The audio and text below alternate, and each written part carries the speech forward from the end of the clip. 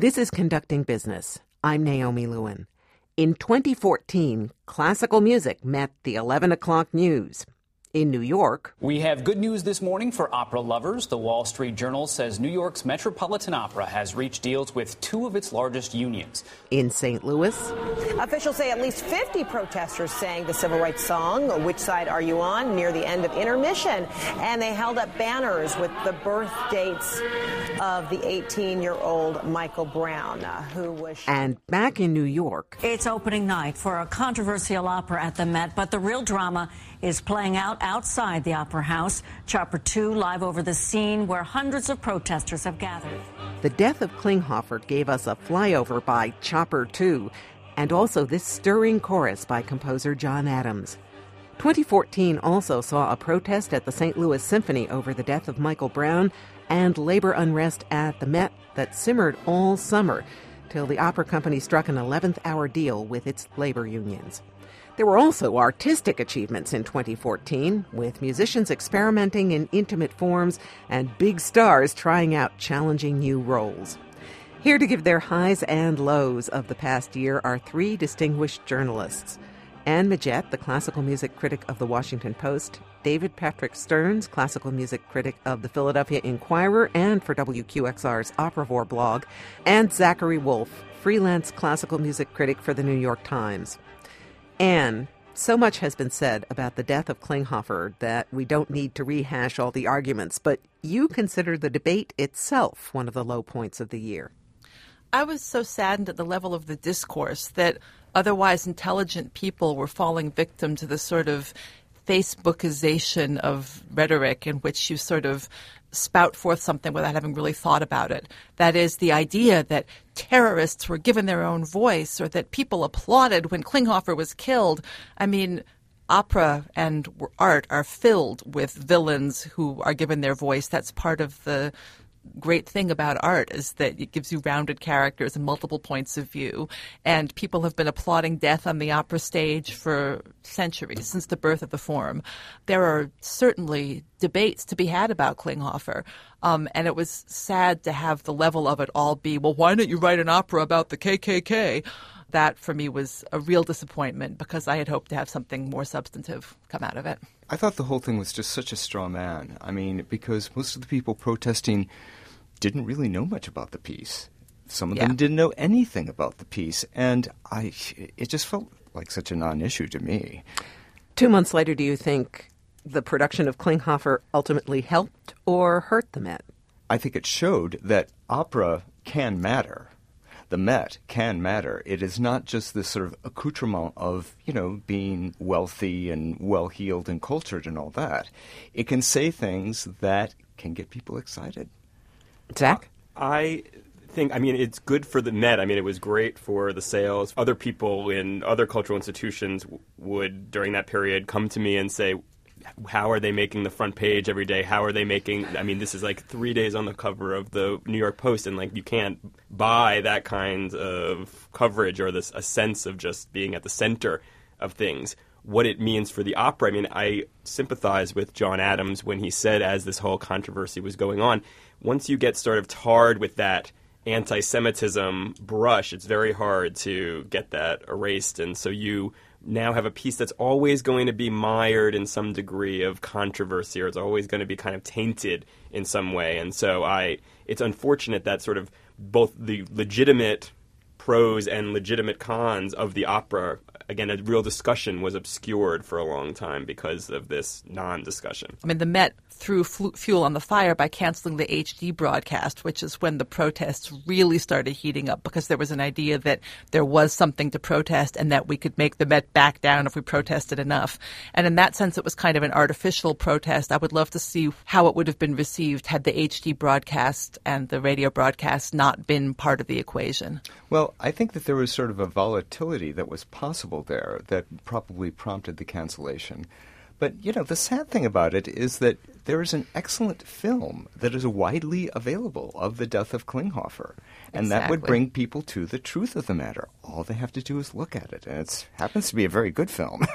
It was also a film that was rejected, I believe, from some Arab film festival because it was too pro-Israeli. So Klinghoffer really can't win. In the WQXR online poll of Biggest Story of 2014, the Klinghoffer debate narrowly beat out the Met labor troubles. What do you all think about the labor troubles at the Met and the fallout from that? I mean, this is a season that, obviously for a long time looked like it might not happen at all, and you would be kind of mired in yet another lockout or strike, which would, because of the long-range planning cycles of opera, really ends up the reverberations go forward for years. The problem is that it seems like what we have now is something akin to the status quo. Obviously there was some kind of compromise, but it seems that the structural issues involving that budget remain. The issues of the length of the season, the number of productions, the fixed costs are really, there's a lot of window dressing that you can do and kind of small nips on both the side of the management and the side of the unions, but it seems like a real reckoning with this enormous institution has sort of been punted a little bit. Given the amount of attention that is ostensibly given to unions and classical music and how the unions have made it too expensive to record this, that, and the other, it is remarkable the degree to which administrations seem to fail to comprehend basic facts about unions and their contracts. I think that the Met situation was exacerbated greatly by ignorance on the side of the administration and just a lack of understanding about how some of these seemingly ridiculous clauses had come to be and had been put into place. Of course, there is a real question about whether it is simply too expensive to put on opera on this scale and how it can be cut back. But this convenient solution of, it's all the union's fault. And once again, this let's go to the papers and on Facebook with, they make $400 for moving a chair, those darn stagehands, is not really dealing with the issues or showing any kind of productive understanding, much less work toward a solution. Right. It was very interesting. This fall, I did a profile of the Met's chorus master, and I had really never before spent such an extended period of time backstage. I had been present at rehearsals but for that kind of elongated period among both the chorus members, who are unionized, and the stagehands. And I was left with, obviously kind of knowing this before intellectually, but with a kind of more visceral understanding of the complexity and insanity of what the work is like backstage for these unionized employees, the hours, the skill, et cetera, which is not to say that it's tenable, but I don't think saying that the unions are being irresponsible or that they're making more than they should is a productive kind of line of argument. And this is not just in the opera world, obviously in the rest of classical music as well, which is like you need to have the inputs match the outputs, and that just is not happening. Well, we get into so many things in the classical music world. We have our familiar sort of villains. The recession has hurt giving. The unions have made it too expensive. Well, the fact is that recession may have hurt giving, but philanthropy is doing really great. Look on Kickstarter. If you're a rich 50-year-old, there's lots of ways you can give money where you have an immediate impact on an artist whose creative work you can follow and become part of. And that's a lot more exciting than giving money to a huge institution that doesn't seem to be managing it all that well.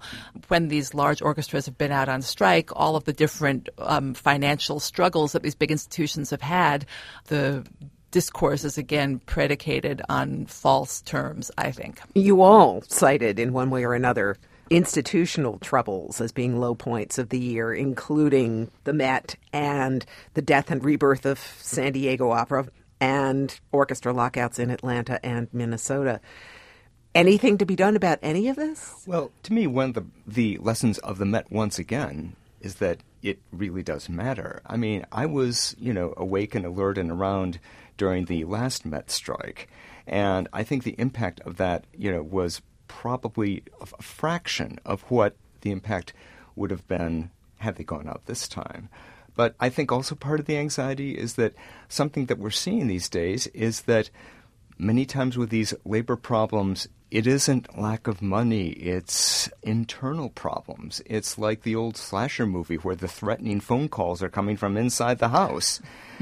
I mean, Minnesota, that was an internal problem, right? Yeah. I think that what we're learning is that each of these situations is so individual. Each of these institutions has its own challenges, its own community. And so while there are these macro factors, Atlanta's situation, with the way that it's overseen and part of an arts center, which has its own priorities, is different than what's happening in Minnesota. An orchestra that owns its hall and is different than an orchestra that doesn't. An opera company that seems to have been questionably managed for many years is in a different situation than all of these. So it's sort of tempting to generalize, but I think it's so important to be dealing with each of these situations on their own terms and with their own challenges. This is very true, and yet some of the terms that get thrown around, as I alluded to before, are similar in every case.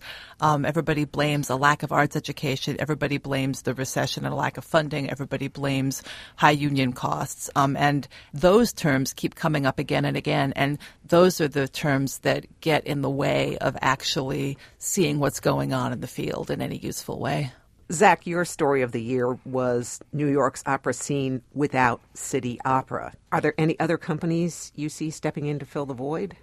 Well, there's a lot of activity. I mean, what seems at this point to, or at least temporarily, to be sort of irretrievably lost is sort of alternate views of the real stagings on the standard operas. So there's not a second Don Giovanni production with a second younger cast of up-and-coming singers to sort of be a compare and contrast with whatever the Met might have. That was what City Opera offered. That's what, in all of the kind of what we consider to be the cultural capitals of the world, happens. So we've sort of lost that, and that does not seem to be, for all of the kind of recent talk about the renaissance of City Opera, it does not seem to be immediately in the offing. However, there is this amazing kind of ecosystem that remains and I think has been able in certain ways to flourish. There is the Prototype Festival of new operas and opera-like works. I saw an amazingly interesting production of Handel's Alcina, which has never been done by the Met, in a gallery in Chinatown. So there is a lot that is sort of percolating. I was just wistfully or ruefully smiling to hear Zach invoke one of the purposes of City Opera as offering an alternate take on Don Giovanni, because when City Opera was alive, it seemed to me that one of the complaints people had is it's not doing anything different. All it's doing is offering alternate takes on the standard repertory. Right. And that one of its, ideal functions was, in fact, to be a pipeline for new American opera, to offer work that the Met wasn't doing, and that too often they ended up, yes, in fact, duplicating each other, which, very often happens in these cities with more than one opera company. Although I understand the spirit of what you were saying, I question whether having multiple productions of standard repertory works is actually the most useful function of a second repertory house. Well, it's interesting because, I think obviously it seems like City Opera's function was sort of taken over more and more by the Met, which at least was doing a better job of popularizing lower price seats, had the kind of young, more up-and-coming singers and sort of what at least seems or could be marketed as more vibrant productions. But I think it's a crucial part of the opera ecosystem for there to be different takes on the standard repertory, especially at this point in which production and theatricality and, direction is such a rich part of the scene. Any thoughts on the newly announced potential renaissance of City Opera? Well, I think it all depends on who's running it. Just reading the New York Times, there seem to be I think that there's a lot of questions about just what are the abilities of these people. And the leadership needs to be tied to money. Who is going to fund this? I think what they need is a silver bullet like Beverly Sills. Unfortunately, she is no longer available. Before this conversation gets too gloomy. There's lots of happiness. All of you mentioned bright spots this year. Can I throw one thing into the institutional discussion before we entirely leave More it? Gloom. Because, no, these discussions end up so focused on New York. And, of course, I'm not in New York anymore, which still shocks me. But the fact that the Kennedy Center has new leadership spotlights, to me, just how New York-centric our field still tends to be, and also spotlights the degree to which the Kennedy Center has not, despite all of its publicity, ever really fulfilled the function of being the kind of national performing arts center that it seeks to be. And I'm really curious in kind of a hopeful way to see whether new leadership can change that. Deborah Butter has done some really great things in Chicago, and without scaring off the old, has brought in some new feeling. And it would be very interesting should the Kennedy Center be able actually to start defending its putative position as an American performing arts center. That is clearly one bright spot. David, in the Enquirer, you called the Seattle Symphony the best emerging American orchestra. The Seattle Symphony is clearly not new on the scene, so why did you put it like that? Well, basically, they have this new music director who is bringing a lot of new energy to it. Ludovic Molot. Yeah, right, exactly. And one could say much the same about the Philadelphia Orchestra, because I think that Yannick Nézet-Séguin is definitely a success story. I think it is going as well as it possibly could go. Audiences adore him. The orchestra loves him. The programming is interesting. He's bringing back the St. Matthew Passion again. That doesn't happen so often in, major subscription concerts of symphony orchestras. And he's doing some new music. Things are actually looking fairly rosy in Philadelphia at the moment. In Seattle, I would throw into Seattle that Seattle now has a recording label which is disseminating this stuff, and their recording label and their new commission happened to win the Pulitzer Prize this year, which really does contribute to an idea that something is going on there. And it's also very satisfying to be able to hear the recording with the orchestra of the piece that just won the prize and not have to wait 5 years for it. That piece being Become Ocean by John Luther Adams. They also picked up a handful of Grammy nominations for that. Though, strangely enough, the recording that set everybody listening to the Seattle Symphony again was by Dutilleux, Henri Dutilleux. Yes. Which is not exactly crowd-pleasing repertoire. It's a long way from Scheherazade. Well, I don't know that John Luther Adams is as crowd-pleasing as Scheherazade either, although you might argue that it's more than Dutilleux. Well, I love that piece. I mean, I call it Alaska Impressionism. I just took to it immediately. It also shows, I think, the ways in which, it's important to let conductors and orchestras develop a kind of a personal character. And Morlot, obviously, while he conducts a broad repertory, there is a sort of French music, and a lot of 20th century French music that is his core, and they seem to be really eager to let him do what he loves to do. And so you kind of develop an identity in what can seem like an increasingly very homogenized programming landscape. Well, it was hardly homogenized programming when Seattle had an appearance by rapper Sir Mix-a-Lot that got 3 million, probably, and counting YouTube views. But it also got a lot of people bent out of shape. Was that a good thing for the orchestra? Sure. Yeah. They have this late night series, this kind of late night alternative series. They want to be bringing out both younger composers and parts of Seattle's pop music heritage, be it grunge, etc., and to be working with that and doing experiments and having a good time. The satisfying thing about the classical music audience is it is still, from the point of view of anybody who wants to be provocative, so easy to provoke. I know if it was hard. Everybody all up in arms. Exactly. It is remarkably easy. And you said that the biggest story in the day-to-day practice of classical music was a trend towards intimacy and more personal approaches by musicians. I think this is a byproduct of the internet culture, the changes in the recording industry, the changes in institutions, that in order to make your impact on a more fragmented and diverse field, all you can do is dig deeper into self-expression, which is, after all, the point of the field. I would say that musically I had one of the most positive years I've had, maybe, in terms of just hearing concerts that stayed with me and inspired me and made me happy. Such as Evgeny Kissin reciting Yiddish poetry. If something on paper ever sounded like a disaster, that was it.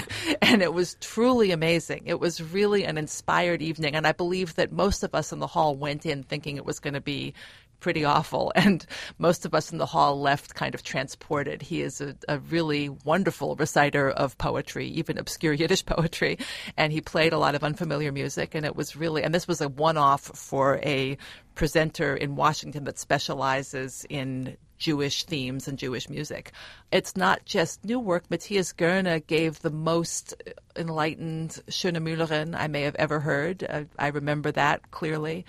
I could give you a half dozen other examples. I was really uplifted by music this year, which is, in the midst of all of our discussions about institutions and the gloom and doom of the field, is the most hopeful kind of and what you go to concerts thing. for. It's what you go to concerts for, absolutely. Zach, your pleasant surprises of the year included Anna Netrebko's performance in Macbeth at the Met and Ted Hearn's The Source at BAM. In both of these, they were surprising to me as a fan of both of these artists, and I think a lot of Anna Netrebko's many fans were nevertheless sort of wowed by her performance in Macbeth and the turn that her repertory has taken towards a darker, more dramatic spinto, soprano parts from sort of the lyric and coloratura things that she used to do. On a very different scale, there was Ted Hearn's The Source, which was at the small Fisher space at BAM, and Ted Hearn is a composer that I've been interested in for a long time. He does work that is politically charged. And in The Source, he was dealing with the WikiLeaks documents that had been sort of disclosed by Chelsea Manning, formerly Bradley Manning. But he did so working with librettist and with a director, and in this very small way with a kind of quartet of singers and a small ensemble. And the singers were sort of electronically altered, kind of with auto-tune in real time to kind of get this really half-animized, half-human sound. And the libretto was this sort of patchwork of documents and instant messages. And the overall effect was incredibly ambiguous and haunting, and the music incredibly assured and creepy and moving. It has stuck with me I think about it almost every day since I've seen it. And so you mentioned that Ted Hearn really engages with society, and you felt that one of the big disappointments this year was the failure of classical music institutions to reflect society at large. It's really unfortunate that there are so many large institutions that take so much public and private money and that really have trouble reflecting anything about the society they move in. I find it sad and telling that it is notable that classical music made it into the headlines this year. That becomes the lead off of this segment. The classical music, in a way, has as much right in the headlines as any other art form. But the fact is we don't think of it as being that. And it doesn't usually address very immediately anything that's going on around us. It tends to be sort of off in its own world. Race is still a huge challenge in classical music. The people that you're seeing on stage do not look like a cross-section of the world around us. As a whole, the field is not a reflection of the world it's in, and people might think it odd that I even demand that of classical music, which is a regrettable thing to say about an art form. David, you find that classical music is taking root in a place that we wouldn't expect, in a society we might not expect, namely China. Yeah, well, the ongoing story is, and people have been asking this question rhetorically for a number of years yet, is China the future of Western classical music? And this year saw the first major national tour of a Chinese orchestra, the National Center for the Performing Arts Orchestra, from what is affectionately called the Egg, referring to its architecture, in Beijing. And I heard the concert that they gave in Washington, D.C. I don't think that they were ready for this kind of a tour yet, but they will be. Isn't the question whether they have wind instruments?